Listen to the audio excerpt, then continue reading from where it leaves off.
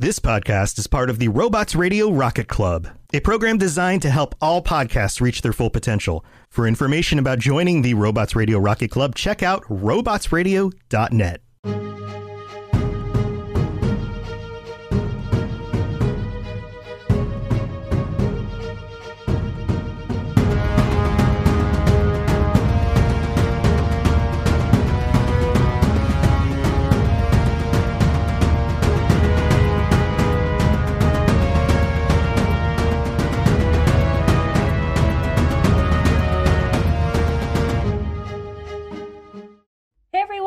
Welcome to the MCU Lorecast. I'm Captain Chenko.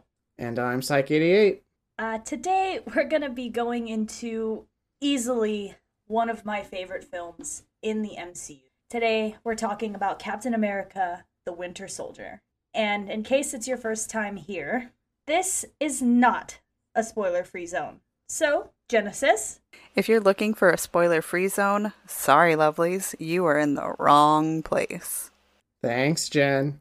Like I said, it's probably one of my favorite films in all of the MCU. Actually, it probably takes the number one spot for me, because if you strip away everything superhero and Marvel, this ultimately just becomes a really awesome spy action thriller. And I can get behind that. Mm-hmm. I mean, when you approached me with the idea to do this podcast, this was the movie you kind of wouldn't stop talking about. So, yeah, this is your favorite one. I know. Yeah, for me, it's got this awesome cast. It's got a great score. It has a good pace to it, and I ultimately liked the story that it told. And I'm excited to dig into this one because it's got easily some of the best action sequences and fight scenes across the MCU, even taking into account films that have come out very recently. So I'm excited to jump into this one. So this one takes place a couple of years after the Battle of New York, and our captain has settled in DC. He's working a little bit with S.H.I.E.L.D., trying to jump back in, serve, and he's adjusting to modern life. While he's out running the DC monuments, which one of my nitpicks about this movie is there is no way he could have passed by the monuments that he passed by and passed Sam like 4 different times, and then have it be the distance that Sam says that he ran. It's not possible. Someone, I'm sure on YouTube, has calculated how erroneous this scene was, but I got the feeling Sam was being facetious or sarcastic. So I don't think any of the values he tossed, which I think it was like 13 miles in 30 minutes or something, I don't think any of that was for real. He was just kind of mad that he was getting lapped. But I mean, it's Captain America, though. You're probably not going to stand up athletically unless you are also a super soldier. And the cool thing about Sam is he's just a guy. Mm-hmm. Anyway, so he and Steve have a little bit of veteran banter and, a little bit of bonding. And Sam tells him that if he wants to make him look awesome in front of the girl at his job, he should stop in. Only for Steve to get picked up by an extremely smoking hot Corvette Stingray with an even more smoking hot Widow inside. Yeah, I mean, that car was sexy, but man, did Widow get a glow up on this one. She had the hair and the outfit and the awesome. She was fantastic. I loved that they brought in Widow for this movie because it did have that dark spy action thriller vibe to it. And who better to help Captain America with his spy espionage than the spy? Yeah, of course. Also helps that she's a very attractive redhead. Yeah. They zoom off to a mission to recover some intel from the Lumerian Star. Well, Cap doesn't know that yet. He thinks that this is a standard rescue op. We get to see a little bit of team planning with the strike team, which, as we know, they love their acronyms. So strike's going to be the Special Tactical Reserve for International Key Emergencies. Yeah. There's also a mobile game called Strike Force. Yes. This is a team led by Agent Brock Rumlow, who later becomes Crossbones. He's played by the fantastic Frank Grillo, who I will not shut up about throughout the rest of this movie synopsis, because he comes back a couple of times and his scenes are just awesome. Jack Rollins, who's a very minor role, played by Callan Mulvey. People might know him best from movies like Zero Dark 30 and 300, Rise of an Empire.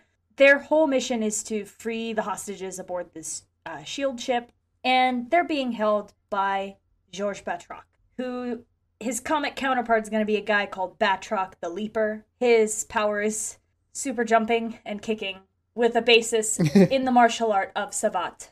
Le savate box, French kickboxing, whatever you want to call it. Very flashy, very jumpy. Definitely fits the comic vibe.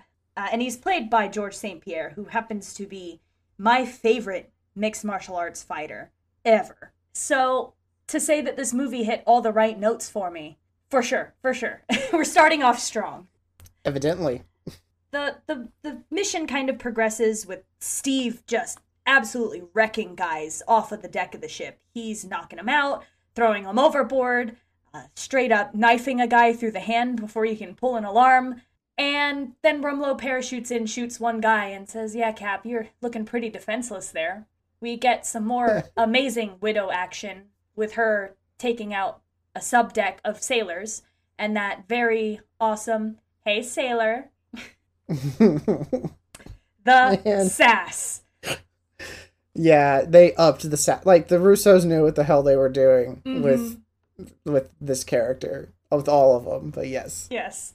"Hey, sailor." Knocks the guy out with a pole to the face. Anyway, this leads us to the hostages getting sprung by the strike team and getting let out, but Rumlow lets Cap know that there are still hostiles in play. They have not taken out Batroc, which he's not to be reckoned with, because they were briefed in their mission that he's got a reputation for maximum casualties, which is big fancy talk for he likes to kill people. Yeah. We end up with this really awesome fight between Cap and Batroc. And you can definitely see that having the influence of a real fighter added an element of grit to the combat scenes like we have not seen them yet. I think this movie upped the ante with what the expectations were. In my opinion, this is one of the strongest performing Phase 2 films because of all of the elements that went into it. And this is no exception. Georges St. Pierre did, to my knowledge, most of his own stunts.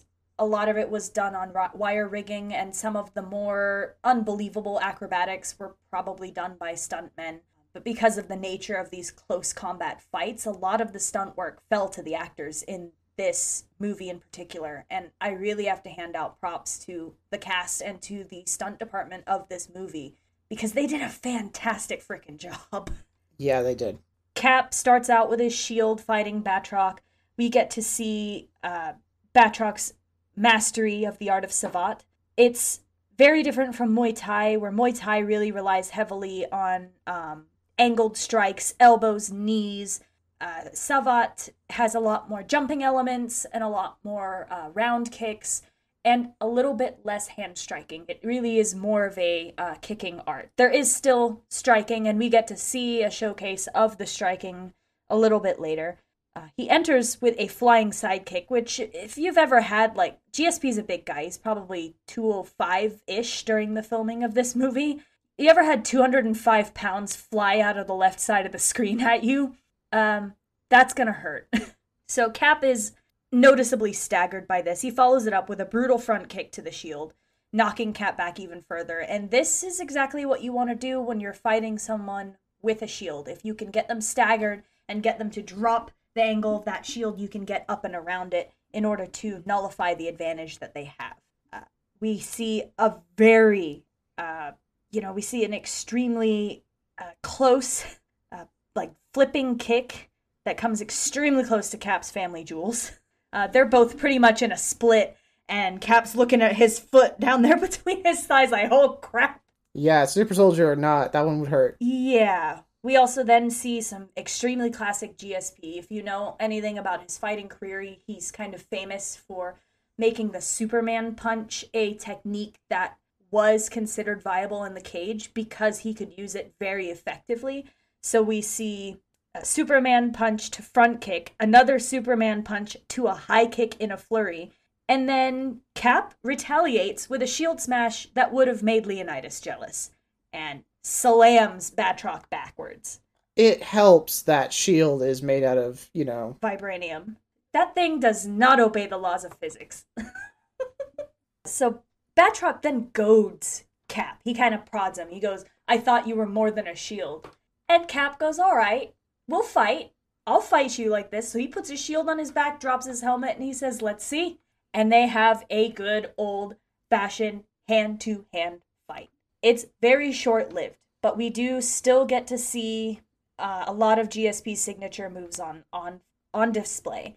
I like that they had Cap drop his helmet, because if he no longer has that shield as his advantage in that fight, he's going to need all of his peripheral vision.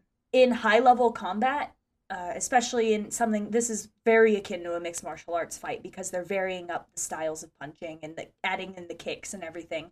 You want your peripheral vision. About 80% of the time, if you're sparring or you're fighting someone, you want to keep very high accuracy in your peripheral because you can anticipate where a fight's coming from or where a strike is coming from just by reading the different twitches in your opponent's muscle. But you can't be so hyper-focused on that one spot on their body that you ignore everything else. So I liked to see that a lot. Cap lands this amazing right cross hook elbow combination right on the chin of Batroc, followed by two absolutely brutal front kicks, one to the knee, which, like, when you hear that snap, that is very real. If you've ever heard a shin bone get kicked, that is exactly what it sounds like. And Batroc's reaction of screaming in pain and clutching his leg is absolutely what would happen, especially if it sounded like that. Cap's a big dude to be kicking you like that. Followed up by a very unrealistic, if I'm going to nitpick anything, backflip jumping wheel kick to the head. If you were able to land that in a fight, you're not getting up from it. And if you were crazy enough to try to land that in a fight, major props to you. Personally, would have probably just gone high with a round kick, but if that's my only nitpick from this fight scene, so be it. Batroc gets off, tries to shake it off, and then he gets slammed through a metal door, where we pick up with what our girl Natasha has been up to when she's supposed to be helping out. She has another mission. Yeah. Turns out the spy's doing spy stuff. Go figure. Yeah. So she's backing up the data from this ship for Fury. And she and Steve get into it about the mission parameters. And she says, well, I had a different mission. You did your job beautifully. Let's go. Batroc wasn't as knocked out as Cap thought, or he shook it off really quick. I guess that's that UFC fighter grit speaking. Because he launches a grenade at them, and they have to dive into another part of the room with Cap's shielding them to avoid an explosion. Nat says, that one's on me. And Steve's like, yeah, it is, as he's covered in soot and very angry. Yeah. I mean, I would be too. I mean, you imagine you are leader of a team. Doesn't matter what kind of team, combat or accountants, whatever. And you got someone doing their own thing or under the direction of someone else that's not a part of your, like, yeah, sure, you may answer to your boss, but for whatever reason, your boss has gone around your back and spoken to one of your other people to do something else while they're supposed to be helping you out. He's justified, in my opinion, definitely, to be upset about this complete breach of trust. Yeah, he does confront Fury about it too. He storms up to Fury's office, livid, and says, I can't be expected to lead a mission when the people that I am supposed to be commanding have missions of their own. Go off, Cap. He is standing up for himself here like none other. Fury, he says that Natasha simply had another mission because she's comfortable doing everything, and he knew that Cap would not be comfortable stealing that intel back from... Steve's not really satisfied with that answer, and Fury ends up saying, well, you know what? I do share things, and shows him something extremely concerning. If you're Captain America, who has literally fought a war against oppressive regimes, Fury takes him down to see 3 brand new state-of-the-art helicarriers. And the whole agenda with them is that they're going to eliminate a lot of threats before they happen. And Steve kind of goes, I thought the punishment came after the crime. What about due process? And Fury's like, well, with these times, we can't wait that long. Oh boy. Yeah, it's too slow. Our boy does not like it. No. And I don't think I like it either. Because Cap says it best. He's like, you're going to hold a gun to everyone on planet Earth and call it protection. That's not freedom. That's fear. And he's 100% right about that.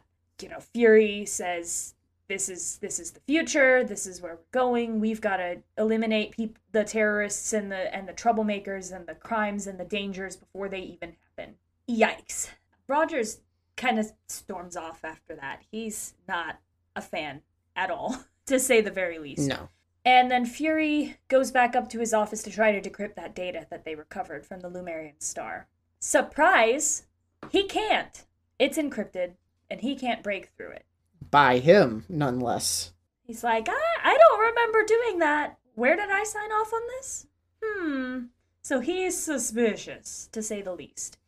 He goes up a couple of floors and tries to enlist the help of his good buddy Alexander Pierce, played by the amazing Robert Redford. He goes to his friend to try to tell him that he doesn't feel right about Project Insight. He wants Pierce to delay the project so that he can do a little bit of investigating, because he's a little sketched out about everything going on with it. So Pierce tells him this isn't an easy thing. This is this is a subcommittee. This is going to take time. And Fury says, well, if this turns up to be nothing, it was nothing. But if it turns out to be something, you're going to be really glad that those boats have not sailed. As such, Pierce kind of jives him and he goes, oh, I'll do it, but make sure Iron Man goes to my daughter's birthday party. Gets him to make one of his superhero buddies make an appearance for, personal. And immediately following that meeting, he's out. He's trying to meet up with Hill at some point, and we have a classic Act 1 chase scene, rush through DC as Fury comes under fire from men pretending to be DC Patrol. Big old firefight happens. I love his argument with his car. Like what isn't broken? Initiate vertical takeoff. Broken. Evasive maneuvers. Autopilot broken. What's not broken? Air conditioning fully functional. It was the perfect blend for me of funny and serious, because he is not doing hot. His supercar has been bashed to hell. But it still gives us a moment to laugh as he laments the issues with technology. Yeah, he has that same fight that we all have with our voice activated, devices and whatever. But on his level, it's life or death. But it's funny because we all deal with it, right? Yeah. We then get our first glimpse of our baddie, because who is sent after Nick Fury to complete the job but one Winter Soldier? He's got the grenade launcher and the mask and the scary black outfit and the creepy, cool villain music. Oh yeah, like as soon as you thought Fury was in the clear, they pick up that I guess it was string movement or whatever. As soon as that music hits, something's about to happen that is very, very bad. So that riff that you're talking about is actually the screams of the Winter Soldier, super distorted and extended, and made part of the soundtrack. Wow. Okay, well, obviously I don't have an ear for music, but damn, yeah, that really sets the tone. It's like a combination of his screams when he's getting brainwashed and the scream of Bucky falling from the train. Huh. Spoiler alert, guys. We're going to find out some more stuff about the Winter Soldier later. Well, we'll get there. Yeah, we'll definitely get there. Somehow Fury manages to escape utilizing an advanced blowtorch by the roof of his car, and lightsaber. Yeah, I don't know about you. I know when roads get built up around here, there's 6 feet of dirt and rebar and concrete and everything else that gets loaded up. Where did all of that go when he cut himself through the roof of his car? Yeah, because for people who don't know, the car's upside down on the street, but he cuts through the roof and the street? 4 feet of freaking street, and I'm like, how? Unless he got insanely lucky and happened to be on top of a manhole cover and could escape into the sewers, which, props to you, man, if you can make your car flip over after being launched by a grenade and then land perfectly on top of a manhole cover. You deserve to get away. Right. Yeah, he gets away, and we meet back up with Cap. He meets up with his next-door neighbor for a hot minute, and then he goes into his apartment, but he doesn't go in through the front door because apparently he left some music on, and he knows he didn't leave any music on. So he comes in through the window, and he has another nice little spy chat with Fury right before Fury takes 3 to the chest through a wall. Yikes. And talk about good damn aim. The neighbor runs back in and pulls a radio out of her skirt and lets everyone know that Foxtrot is down, Foxtrot is down. She's a secret agent for S.H.I.E.L.D. She's Agent 13, and I'm sure you're going to have a little bit of comic history for that character in our second part of our show. So we'll talk about her later. Anyway, she rushes in to help Fury and tells Rogers that she's been keeping an eye on him, and then he tells her to let S.H.I.E.L.D. know that he's in pursuit of the shooter, and he takes off. We get this awesome chase scene through office buildings and through walls. He ricochets off of walls, which, that's fair. He's running very fast, and I appreciate seeing that physics does actually affect the world of Captain America. Yeah, it's kind of an homage to his first chase scene, right after he got transformed, and he does those big wide turns, and he doesn't control himself, and he goes through that bridal store, right? Mm-hmm. Well, now he's figured out how to utilize his mass correctly, his momentum correctly, and he's got a vibranium shield. So he's going to use that to bounce himself where he needs to keep going. Mm-hmm. That is that tactic brain thinking, and also it's that learning curve. We get to see him figure out how to use his body correctly. And that's awesome. Mm-hmm. The Winter Soldier ultimately escapes after being chased across the rooftops. Cap throws his shield, and he needs his brown pants when the Winter Soldier just reaches out and snatches his shield out of midair with his metal arm. Yeah. If I were the Winter Soldier in that instance, I think I would have just armed that shield and taken off with it. But he throws it back at Cap, knocking him back several feet, and then, makes his great escape. He, by the time Cap gets back over to the edge of that rooftop, the Winter Soldier is gone. We catch back up with our poor guy, Nick Fury, at the hospital during his surgery to try to take the bullets out of his chest, but he's flatlining. They try to revive him a couple of times with a couple good electric shocks, but he's not picking up a pulse.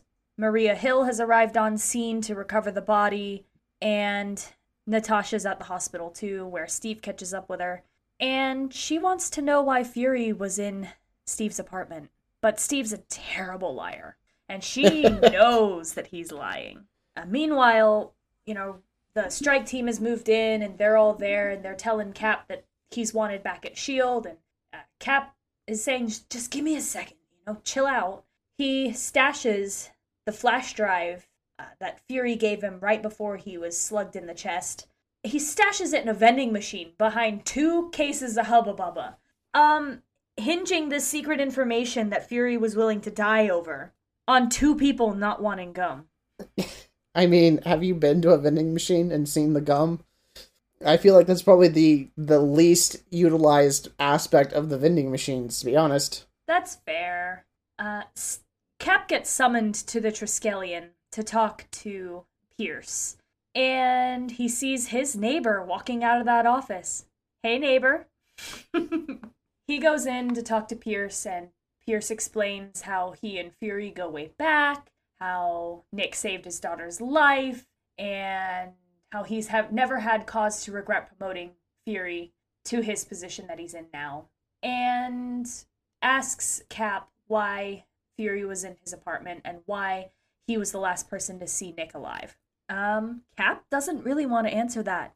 Fury had warned him not to trust anyone, and he's starting to think that might include his dead friend's not so best buddy, Alexander. So he says, Fury told me not to trust anyone, and that's all he said. And he leaves. He doesn't, he's not going to make it very far, though. And we're going to lead into probably one of my favorite fight scenes in film, period. Yeah, by all means. The floor is yours for probably the next 10 minutes, guys. So, as Cap states before the fight starts, does anyone want to get off? I don't want to zoom through it, but I also don't want to linger too long. The main thing I'm going to say is if you've never seen this movie, it's too late for you. Go watch this fight scene on YouTube. Just go watch the movie because I'm gonna dive into this one. This scene is the scene that I come back to every time I watch a fight scene in another film. I want every other movie to have a fight scene on par with the elevator scene from Captain America: The Winter Soldier. They packed like between 6 and 10 dudes at any given point during the filming of this scene into this elevator, and they filmed it over 6 days. They couldn't bring in the stunt guys for very much of it because of the close quarters and the tight shots that they needed to get. So for probably 90% of this scene, you're seeing Chris Evans, Frank Grillo, Callan Mulvey, and all of the guys playing the kind of unnamed strike agents in this elevator. There's an interview floating around on the internet somewhere where Frank Grillo talks about filming this scene, and he said, I grew up boxing, I like to throw punches, I was actually throwing punches. Grillo put on like 30 pounds of muscle for this movie, so he's like 180, 190 pounds at this point during this fight scene. Evans is a big dude. He was probably, as Captain America, right around the 205 mark. He was jacked for this film. And Callan Mulvey's an action star, so and then of course the stunt guys are gonna be like pretty built, pretty in shape. To say that they were all black and blue and covered in ice at the end of filming this fight scene is probably an understatement. I think they all needed a couple of days at the spa after shooting this, especially if they were just beating the crap out of each other for 6 days straight. For part of this fight scene, Cap has his arm electromagnetically attached to one of the walls, and he takes out 5 or 6 dudes just utilizing kicks and his one free arm. At one point, he finally does get his arm demagnetized from the wall, takes out another guy, and then Frank Grillo's character, Brock Rumlow, stands up with the 2 taser batons, and he goes, "Whoa, big guy." And I mean, fair. He just watched his buddies get plowed through by Captain America, and he still has the guts to stand up and say, "I'm gonna still try to fight this guy." Cap eats a couple of good shocks from those taser batons, but I've gotta think that his Captain America suit is enhanced in some way, where he's not feeling the total brunt of that. It's still gotta suck. And then he just grabs Rumlow around his middle and throws him against the ceiling. Rumlow had said before he attacked, "I just want you to know, Cap, this isn't personal." And Cap, like an absolute G, just, he's looking down at all this carnage and all these dudes he's just knocked out laying on the floor of the elevator, breaks his handcuff, and he goes, "It kind of feels personal. They all should have got out. They all should have got out." They had their chance. He tried. He could tell that it was coming, too. So everyone was tense. The elevator just kept filling up with the strike agents. And he's like, "They're putting all the big dudes in here with me. I see Rollins. I see Rumlow. This guy's sweating profusely." I think, like, one of the big things that he, like, the last big tip-off was when I think Rollins says, like, 2 records. And Evans rolled his eyes like, Like, okay, yeah, there's no reason for you to be going to records. You're full of crap. You're just telling the elevator to go somewhere. So after he absolutely plows through all of these elite agents in a very small space, again, major props to everyone who shot this scene. Incredible fight scene, chef's kiss, amazing. He does probably the dumbest thing I've ever seen in film. And I know that the S.H.I.E.L.D. has these incredible superhero movie properties. It is the embodiment of movie science. But he breaks out the side glass of this elevator, jumps out of the elevator probably like 40 feet onto the glass roof of another building, crashes through, probably falls another 30 or 40 feet onto solid concrete. And then he just kind of like gets up, shakes it off, and runs off. I mean, like, he acts like it might have hurt a little bit. And I don't care that the S.H.I.E.L.D. is vibration proof or whatever broken movie logic you want to use. That man has a broken clavicle, at least. I don't know. I believe it more than the opening scene where Cap jumped out of the jet without a parachute and just straight dives into the water from 300 feet up. And then he's magically dry when he gets onto the ship.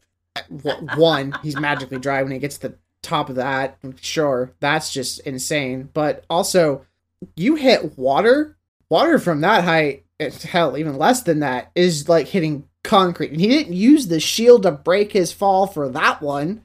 So I have less issue with this scene of going out the elevator utilizing his shield to absorb impact than I do him taking out the ship at the start. You know, that's fair. I'll give you that. But it's a little ridiculous. Should also be noted that, you know, they try to shut down the exit and close off the garage, but Cap manages a daredevil stunt through the closing gates, jumps on the bridge, and, you know, I've got a little thing in my notes here, and I think it's worth mentioning. In a later film, Cap mentions that he can't afford a place in Brooklyn. I think he could if he would stop destroying motorcycles. He's racking up some bad karma. This man has wrecked more motorcycles than I've wrecked cars. And he just up and throws his motorcycle into the turbine of the Quinjet that's trying to take him out. Then jumps onto the Quinjet, takes it out with a couple of acrobatic flips, gives us a very gratuitous superhero landing, and then runs off. He goes back to the hospital to try to get his flash drive, only to find Natasha there, popping some gum. Yeah, so obviously that didn't pan out the way he wanted it to, but it worked out because it gets him an ally who knows kind of sort of what it means to be on the run from an intelligence agency. So, kudos to that. Yeah. They end up, they go to a public place to try to open that flash drive and end up at the Apple store where they have a very funny interaction with Ian. He's like, oh, you know, where are you going?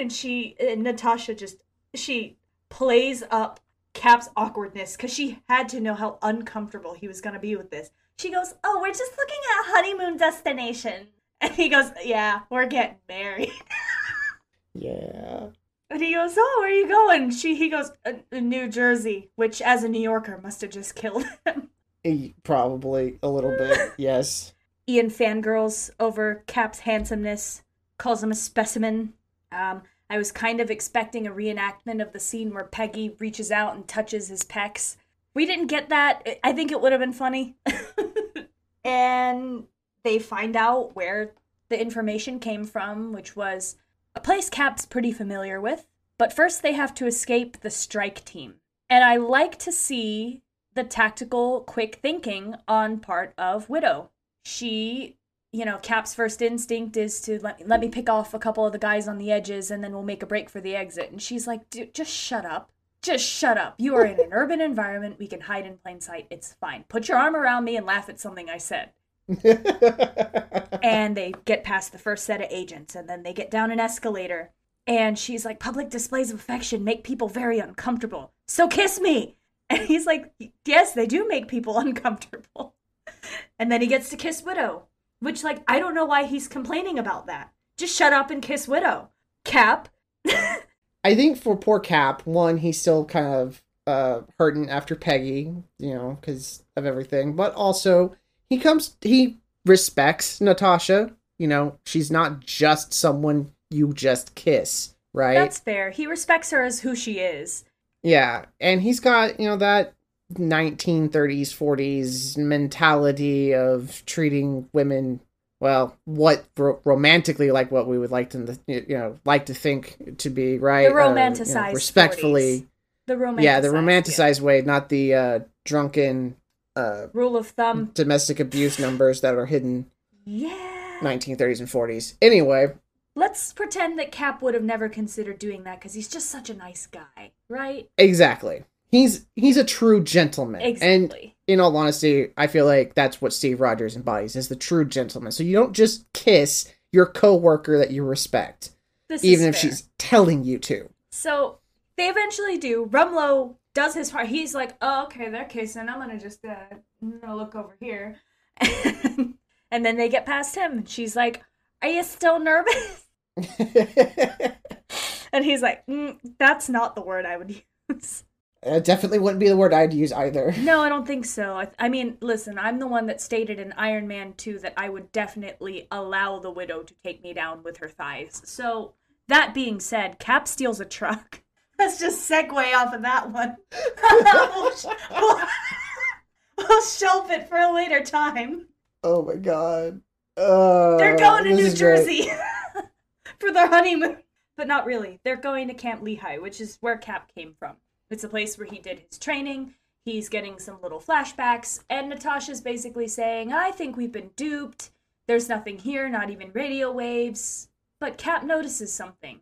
There's a bunker there that's not where it's supposed to be. It's a munitions bunker. And the regulations state that, big time stickler for the rules, probably read all of the rules and regulations of being in the army so that he could enlist even though he had no chance before getting shot up with a whole lot of super soldier steroids. Yeah, he knows that that's not where it's supposed to be. Opens it up, and they find the SSR, the old SSR bunker. But not quite. In their hidden bunker, there's another hidden bunker. Natasha uses her secret superphone to scan the keypad, get the combination, nails it on the first try. And then they go down the elevator to find this really freaky old space. She's curious about the picture of Peggy on the wall, but Steve's not forthcoming with the information about her. And they find a computer, but not just any computer. They're standing inside a brain.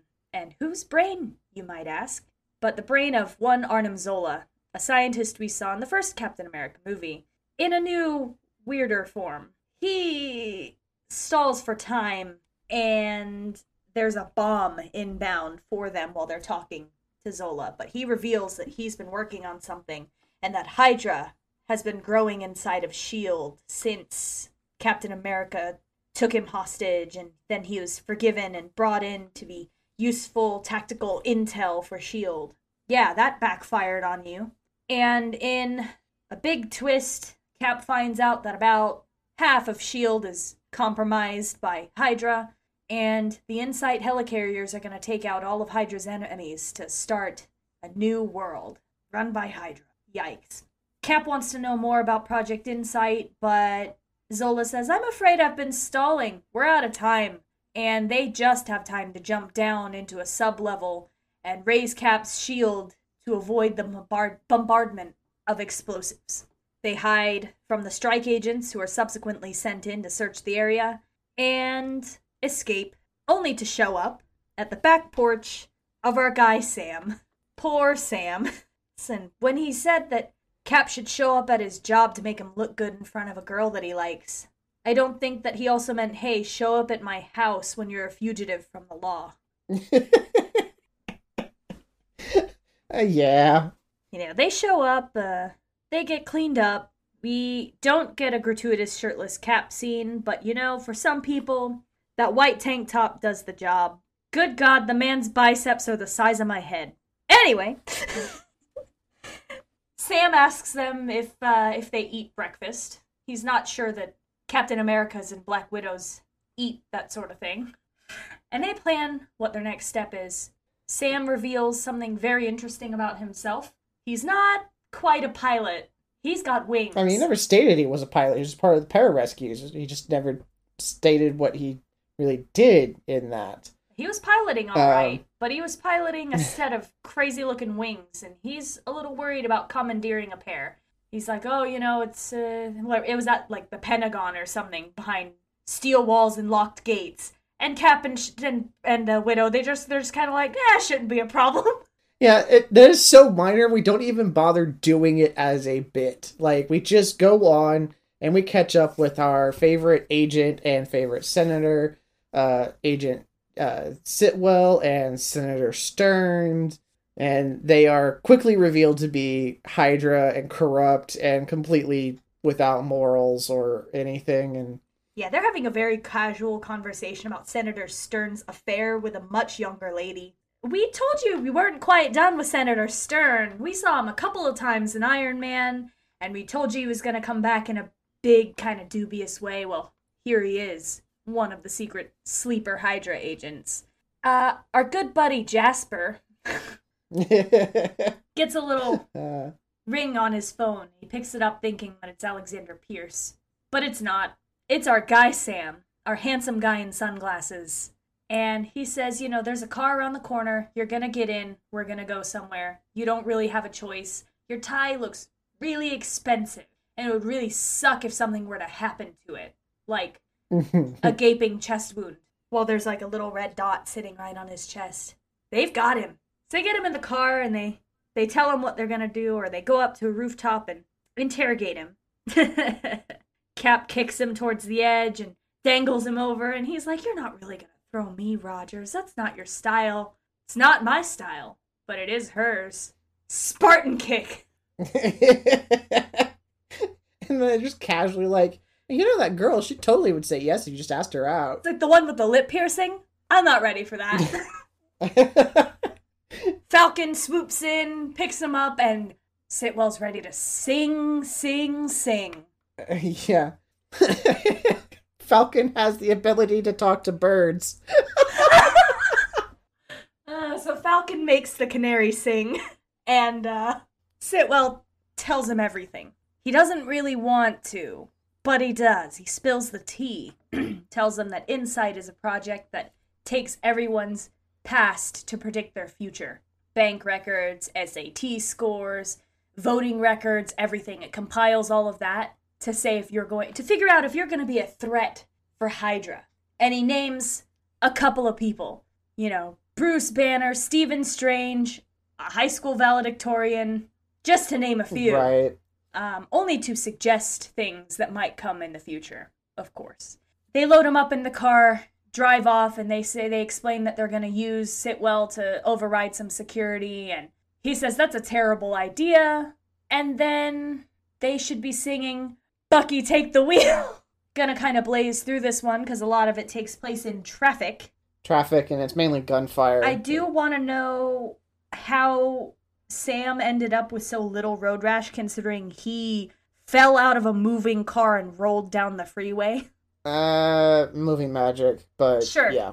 We get to see some tactical shooting from Widow. There's one scene where she goes to swing under a bridge and then she stops short, leans up in the shadow, and shoots the eye plate out of the Winter Soldier's mask, which I loved to see. Mm-hmm.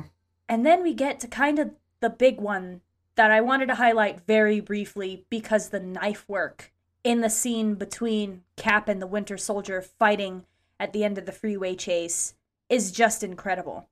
There is a left to right hand knife switch where the knife goes from a forward grip to a backwards grip in a free fall. So he drops the knife in one hand position and then catches the knife in the opposite hand position and then comes forward with a stab. Incredible. And yeah, there is a video on YouTube of the behind the scenes stunt work for this particular fight scene. That is Sebastian Stan pulling off that maneuver at speed with a stunt guy. Incredible. Sebastian Stan put in hours of work so that he could do his own stunt work as the Winter Soldier, and it really showed. When an actor takes the time to put in the hours to be able to do their own stunt work, the effect is absolutely stunning because the transitions between the actor acting and the actor doing action scenes is completely seamless because it is the same guy. And this is going to be a theme for specifically Sebastian Stan moving forward. He does a majority of his own stunt work for the character of Bucky Barnes the Winter Soldier. And I gotta hand out mad props and mad respect for that, because to achieve that level of precision, he had to perform that knife maneuver after coming off of a very long sequence of hand-to-hand combat, perform that maneuver, and then jump into yet another sequence of hand-to-hand combat seamlessly in one shot. Absolutely incredible. Good job. Amazing. Yes, that scene made the entire fight sequence for me. Just being able to appreciate the superb knife handling skills and knife work from that part of the film. Amazing. Just amazing.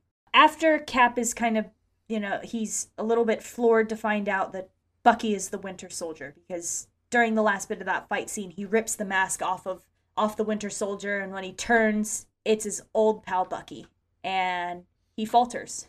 And in that moment of hesitation, Natasha fires the grenade, the Winter Soldier escapes, and then the strike team moves in, puts Cap on his knees, and they force him into a truck. Rollins was going to off Cap right there in the street, but there's a news helicopter and spectators starting to surround everyone, and it's not really a good image to kill, probably safe to say, America's sweetheart. It's not good to execute the guy being America on, national television. Yeah, so they load him up into a truck. He says, not here, not here. And they're on their way to, be killed in an alley and buried somewhere, I'm sure. I mean, that's exactly what they wanted to do. Yeah. Only to be sprung by one Maria Hill, who, electrifies the other guard in the truck, kicks him in the face, and then helps them escape custody out of the back of that van. And whoever decided to put the van with the hostages at the back of the caravan, they were just asking for that to happen. They meet up with Fury at his new secret base in the middle of nowhere. He is alive. He survived. He used some superhero science. What was it? Tetrodotoxin something or another that I don't even keep track of it anymore. Banner tried to develop for stress, but it didn't really work out. But it lowers the heart rate enough to where he could passively be dead, and that's why Hill showed up at the hospital to get him, because he wasn't actually dead. He's got a laundry list of injuries from the attack from the Winter Soldier, and they make a plan to destroy the Insight helicarriers. And this is when Cap takes the reins and is going to be giving the orders. He says that everything has to go. They're going to burn it all to the ground. SHIELD, Hydra, everything. He and Sam have a little scene outside of the base where Sam tells him, you might have to stop your buddy, and it might not be fun. He's not the kind of guy you save. He's the kind of guy you stop. And then he asks him if he's going to go in his, joggers and his t-shirt. No, he's not. He goes and steals his old suit from the Smithsonian. And while it is not exactly the suit from Captain America, the First Avenger, it's pretty close. We get our obligatory Stan Lee cameo of him as a Smithsonian guard. Man, is he fired. Because that Cap suit is naked. Cap ends up storming SHIELD, takes out the little technician guys, kind of just tells him, son, just don't. And he goes over the loudspeaker and gives a rousing speech about how freedom isn't free. The price of freedom's always been high. And Hydra's taken over, and you guys have a choice. You can fight with me, or you can just let this happen. I have a feeling I know what's going to happen. Merca. And they go on to storm the 3 helicarriers. They have these control chips that they need to place on every single one of them, and in order to get control of them so that they can shut down the targeting system and save a whole lot of lives. The first 2 helicarriers go pretty easy. Cap nails one, and Sam manages to get one, but the Winter Soldier makes his presence known at the 3rd one. He takes down Falcon in pretty short order by ripping off his wings, and then takes on Cap. Pretty much throws him over the edge. He does throw a pilot into the turbine of one of the jets, too, which is a trope we have seen once before in a Captain America film. Uh-huh. And then they have their big fight on the helicarrier. And there's this very intense scene where Bucky's just laying into Cap and punching him repeatedly in the face and tells him that he's just a mission. And Steve says, then finish your mission, because I'm with you till the end of the line. And then Bucky's eyes get real big. Steve has completed that part of his mission. He manages to hobble up and get the control blades all set, jumps back down to his buddy Bucky and frees him, and then they fall into the Potomac. Steve gets saved last minute by the Winter Soldier, who is definitely having some conflicting feelings. The helicarriers go down because they've targeted all of them at each other to blow them up, and we kind of get a montage towards the end here of all the bad guys going down and Steve in the hospital to the very lovely tune of Marvin Gaye, who, you know, while Sam is present, while Steve is unconscious, he's playing for him. And luckily, our guy Steve is still alive, because he wakes up and says, on your left.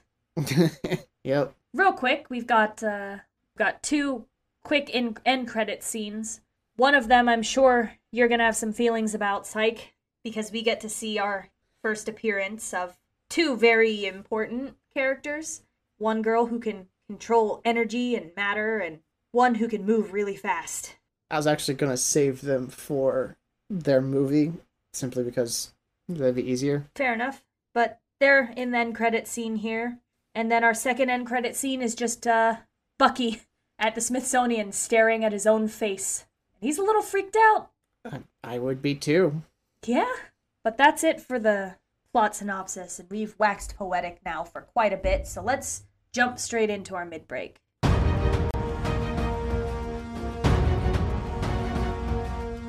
Alright, welcome to the mid-break, where we talk about all things not related to Marvel Cinematic Universe lore and comic books. If you stuck with us this long, thank you very, very, very much. We very much appreciate it. You can always help support us by hitting up our Patreon or submitting 5-star reviews to Spotify or Apple. We have no new patrons to announce, and we have no reviews, though I do need to get into the habit of announcing patrons at our tier 4 level, who is Genesis, and she will be joining us for our patron chat here at the end of the month. So thank you very much, Genesis. Thank you, Jen. You are our superhero. And for all the tiers below superhero, you have the ability to vote in the first patron chat vote. It's up on the Patreon if you want to toss in your vote for what we're going to talk about at the end of the month. Now is your opportunity to. So go for it. Have fun. Let's see here. You can always hit us up on the Robots Radio Discord. We've got a channel there. Talk to us. We are more than happy to talk to you about any and all comics. I was just talking to a guy whose screen name is Rip Hunter. So, you know, we are welcoming of everything. We just prefer one over the other. That's all. If you're not tired of hearing from us now, you can find us both on other shows. You can find me as one half of the Wizarding World Lorecast, which is a Harry Potter podcast where we deep dive into the magic, the universe, and the world of Harry Potter. You can also find me as the host of The Fight Space, which is a martial arts podcast, one of the only female-led martial arts podcasts on the internet. And it's a good time. We talk about fighters, fighting styles, martial arts, and all the movies and media surrounding all of that, as well as the culture and the history and all kinds of news happening in that world. So come check me out on those shows. And Psych, where else can they find you?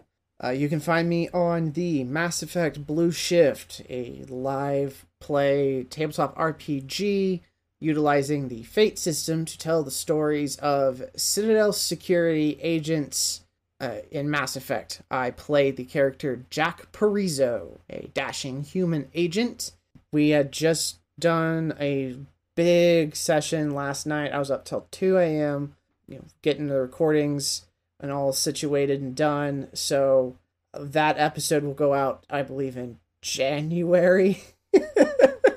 Since we release episodes the first Friday of every month. So you've got something to look forward to at the start of the next year. Merry Christmas, Happy New Year, and all that jazz. Hey, guys, go listen to Blue Shift because he has been working his butt off on it, and it is awesome and a fun time, and I can tell that you guys are having a lot of fun during your sessions. Oh yeah, we have a blast. It's great. All right, let's head out of the mid-break here and talk about some lore.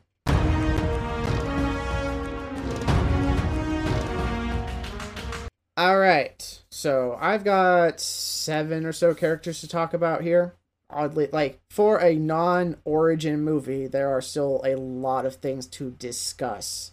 I like this too, and I'm excited to hear what you have to say about all these characters, because the Captain America Rogues Gallery is probably one of my favorites. I mean, obviously a lot of my favorite characters come from this grouping, and I'm excited. Well, here's hoping I do it justice. So you've got Georges Bartok, otherwise known as Bartok the Leaper. He was introduced in Tales of Suspense number 65 in March 1966 by Lee and Kirby. Mercenary, and as Shenko had said earlier, master of the French form of kickboxing. His name derives from the word Bactria. It's a classification of amphibians that includes frogs, which is also a slur to play on the stereotype of calling French people frogs. So, he's a great rogue for Captain America, but yeah, his origins are a little dicey. Yeah, it's good to know that Lee was also passing around hateful stereotypes to white people as well. He seems to be an equal opportunity offender. Yes. It's not offensive if you offend everyone. Yeah, it's still offensive. Yeah. Listen, at least people aren't afraid of an orange. Right. So he's been, as I've said, he's been around since 1966. Unfortunately, most of his media portrayals are kind of cartoonish or buffoonish, or just, he's not even a B-list villain. He's sometimes a C-list villain. He's a guy you have fill in when you don't have anyone else to work with at that time. I think the casting was perfect, though, for the movie. Oh, yes. For the movie here, for this was fantastic. None of this was played for laughs. He was a mercenary. He killed people. He's to be taken serious. The movie took him serious. The hero took him serious. There wasn't any, I'm going to say, Spider-Man wit being thrown around to make it comedic in any way. This was a straight-up brawl. It was good. So, for the movie, that's great. He's a comic book villain he's a one-trick pony. He's a mercenary who kicks people. I know in one of his major storylines, which is actually a good transition into Crossbones, I think, in the Bloodstone Hunt storyline, I actually owned that whole run because I wanted the first cameo and first appearance of Crossbones.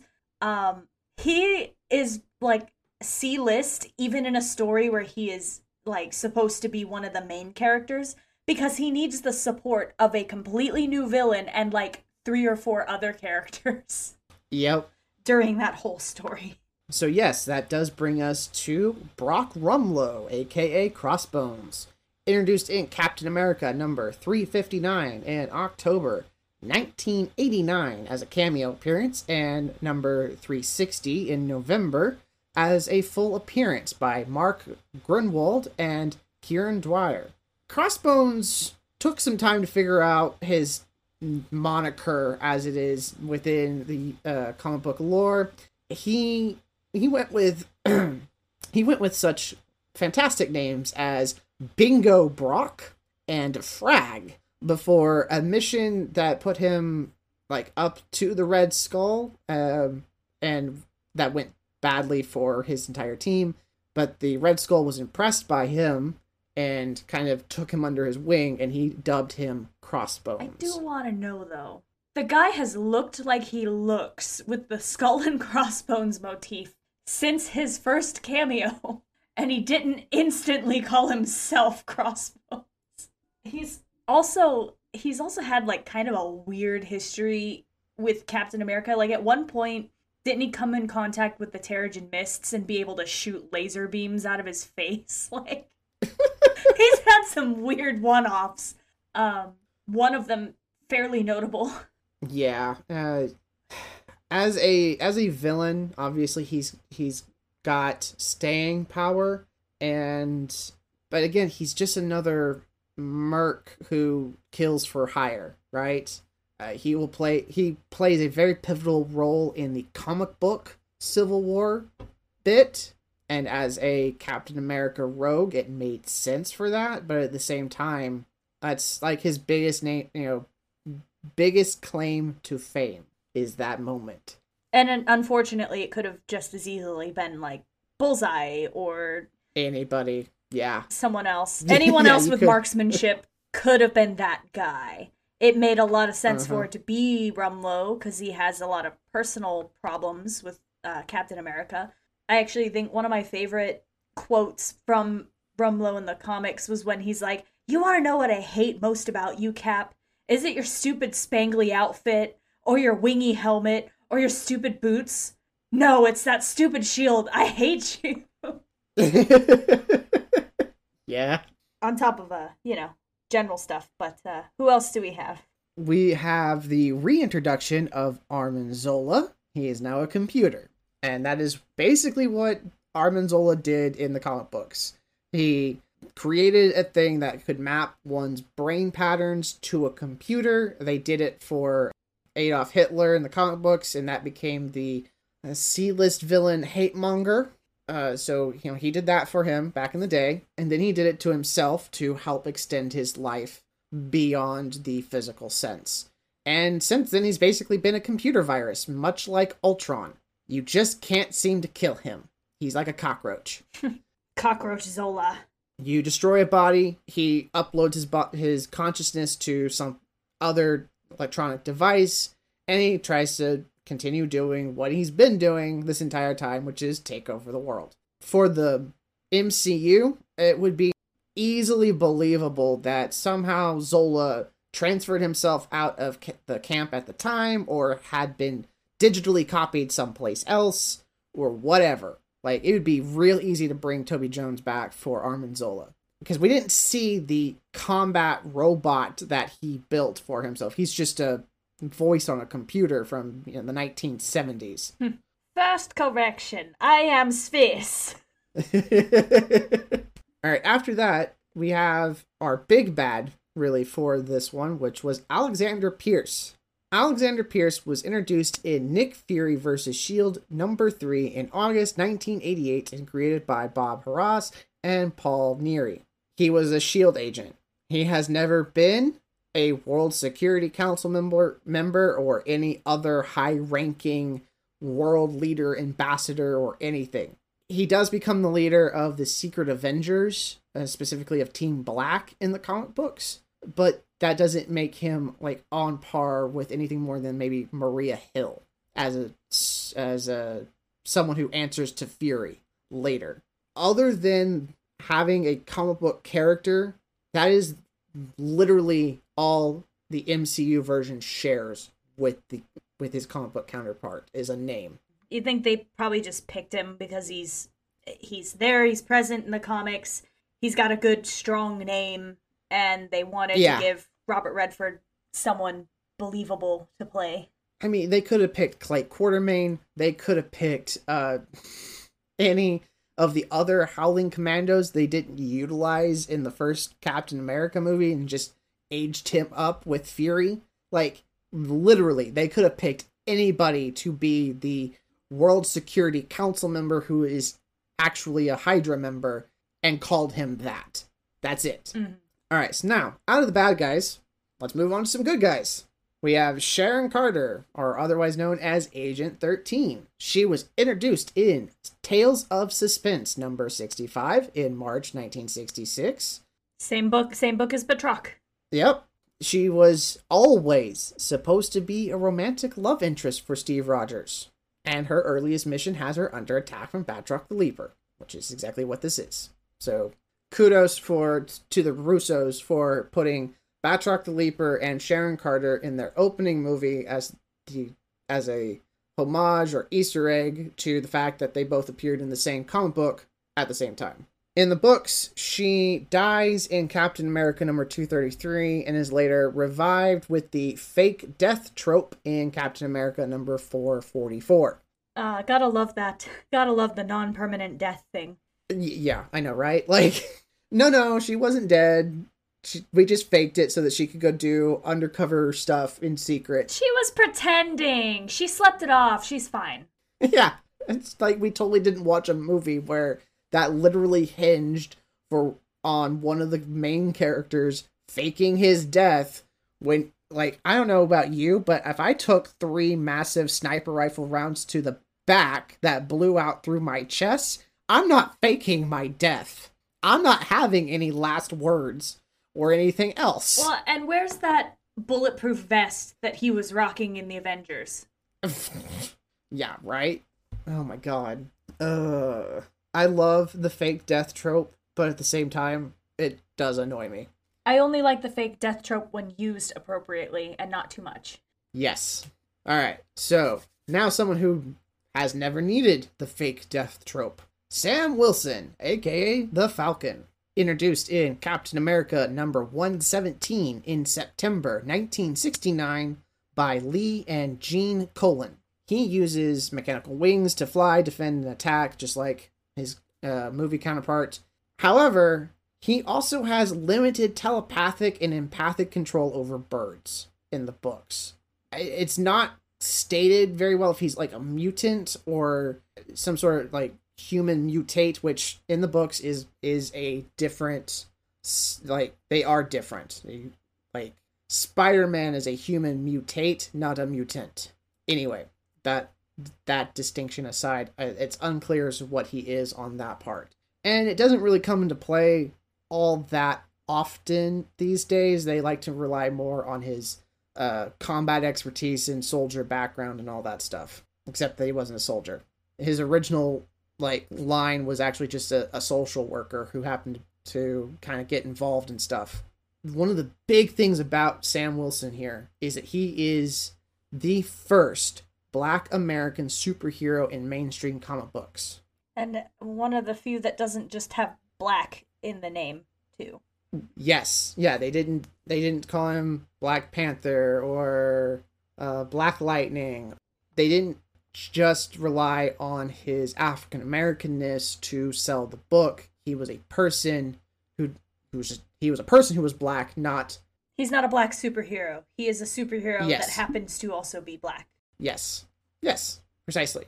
And the team working, like, Gene thought it was very important for that, especially Gene and Lee both thought it was important at the time. It's weird, for Lee is this champion of human rights, but he also turns around and says, I want a Fu Manchu character, or I'm going to make an offensive French character. Like, it's a little all over the board. Yeah. So through the 1970s, the Falcon and Captain America, they were a duo. So that book was Captain America and the Falcon, especially for issues 134 to 192 and 194 to 222. So basically from February 1971 through June 1978. So like the decade of the 70s chunk. But it still operated under the copyright as Captain America. Yeah, I'm lucky enough to have that first appearance of Sam Wilson as the Falcon in my comic collection as we speak. And nice. Just to see, like, I can imagine seeing that cover back in the 70s would have been impactful. Because it's just, here he is, right here on the front of the cover. He has a whole cover spread to himself. And it's like, enter the Falcon, or, you know, introducing the Falcon. Super cool. Yeah, it really is. And that would have been such a boon for, you know, people of color to finally have at least someone they can go out and they can pick up something of entertainment and go, that looks like I'm in this. I'm represented somehow in some way. Especially at a time when the entire world seems to be hell-bent on making sure that you aren't represented and you aren't heard. Much like sometimes today. But anyway, getting off that soapbox real quick. One of the big ones. Yes, we gotta talk about the big guy. Bucky Barnes, aka the Winter Soldier. Introduced in Captain America, this would have been Volume 4, Number 1, in January 2005 by Ed Brubaker and Steve McNiven. That story that they tell in this gets translated pretty well from the book to the screen. He's captured and determined KIA by his allies. Bucky is transformed into the Winter Soldier by Russians and used as an assassination weapon all through the Korean War and Vietnam and all up through the Cold War. Yeah, they freeze him and they bring him back out for major things. Yep. I have to say too that the Ed Brubaker Captain America art is some of my favorite across the comics. Mm-hmm. Now this is a good stuff because again, this is at a time when the Avengers have been disassembled when all this is happening. So you've got a shake-up in the world of comic books, and then for Captain America personally, so he's already lost a couple of Avengers during the events of the disassembly, and now you throw in, oh yeah, your best friend from the war that you thought died, and that death has been haunting you for the last 40 years. Well, hey, guess what, man? He's alive, and he's killing people for the Russians. Like, let's just compound all of your problems into one thing. Yeah. Now, of course, where the movie deviates from the comic book is, like, the Red Skull. He's a major player in the book, and as is the Cosmic Cube. Neither of which are in this movie whatsoever. Yeah, the Cube's on Asgard, and the Red Skull is, well, we find out later where the Red Skull is, but he's not on Earth. Yeah. One of the things about Bucky is that his death had been used to explain why the Marvel Universe had virtually no, like, young sidekicks anymore. Because, as I think Lee put it, no responsible hero wants to endanger a minor in similar fashion. So, it's one of the reasons why we saw a die-off of Marvel kid sidekicks, whereas DC just kept turning out Robins every 10 years. Yeah, it's I think it is a little problematic on DC's part, where they're like, oh yeah, something horrible and traumatic happened to this Robin. Just give him another one, it'll be fine. And as a fun bit here, last bit, Ed Brubaker, he makes a cameo as a scientist working on the Winter Soldier during one of the flashbacks. Must have been cool as an artist to see what you put to paper coming to life on the big screen. Yeah, that, and not just getting that, but to get involved in it personally. I mean, like, I guess we could say the same thing for Lee, but at this point, he's contractually obligated to be there. But no one had to invite Brubaker to do this, because we all credit Lee.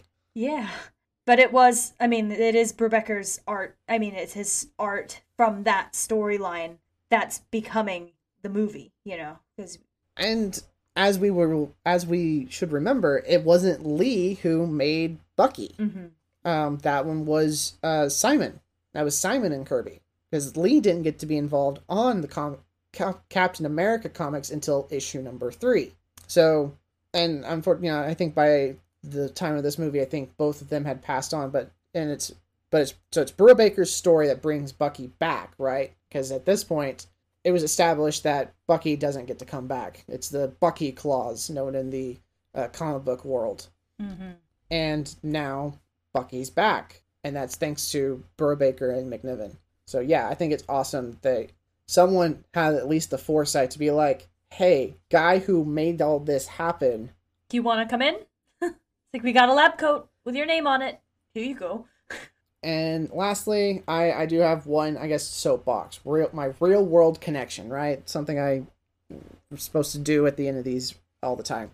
Is the still current debate of freedom versus security. This movie highlights that to the ridiculous, outrageous nth degree by having literal flying gunships that could snipe people at seemingly random and calling that protection and calling that freedom, utilizing fear as a weapon to keep you in line. Naturally, our world is not so grandiose to have those ideas literally plopped out before you, and we have to think about them a little bit more. you know, at the end of the day, I know which side of the history I'm on and will always be on. And it will be against people who think authoritarianism is the way to go. And I will stand with people who stand and fight for other people to have the same rights and privileges as myself. Absolutely. Yeah, it's important.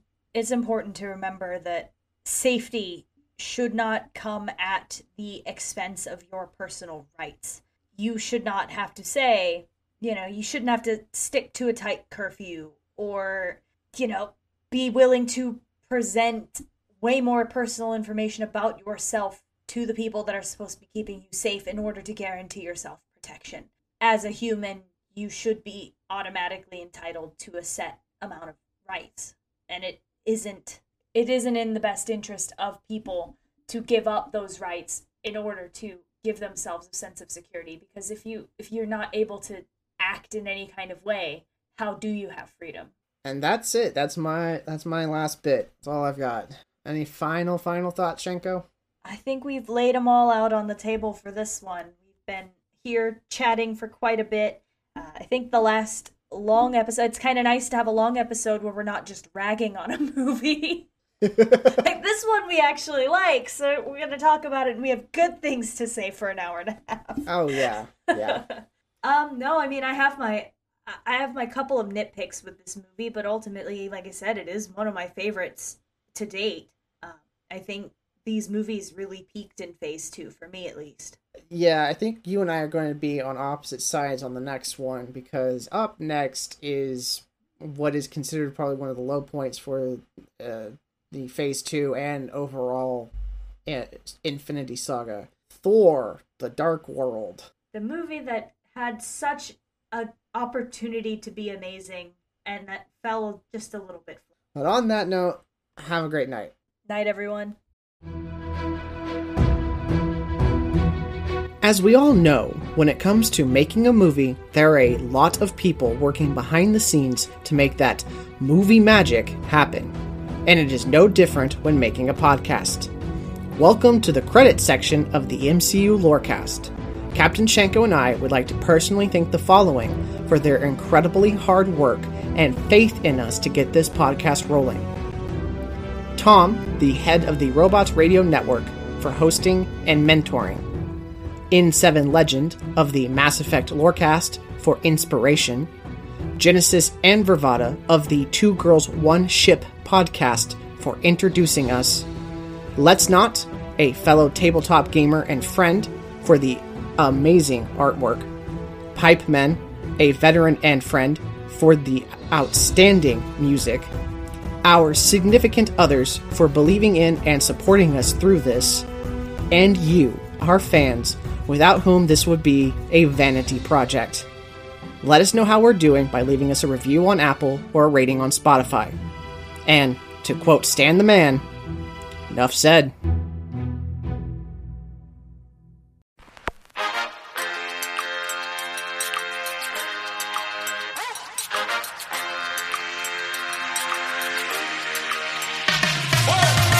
Hello, Vault Dwellers. Join me, Jaxus, Sassy Lady Romer, Eric, and the Creator Maverick as we take topics from the Fallout universe and discuss them with other diverse individuals. We can be found wherever you listen to your podcast. You can follow us on YouTube. You can also find us on Twitter or X or whatever you want to call it using @FalloutRTD. You can send us an email using falloutrtd@gmail.com. Join us. The conversation has already started.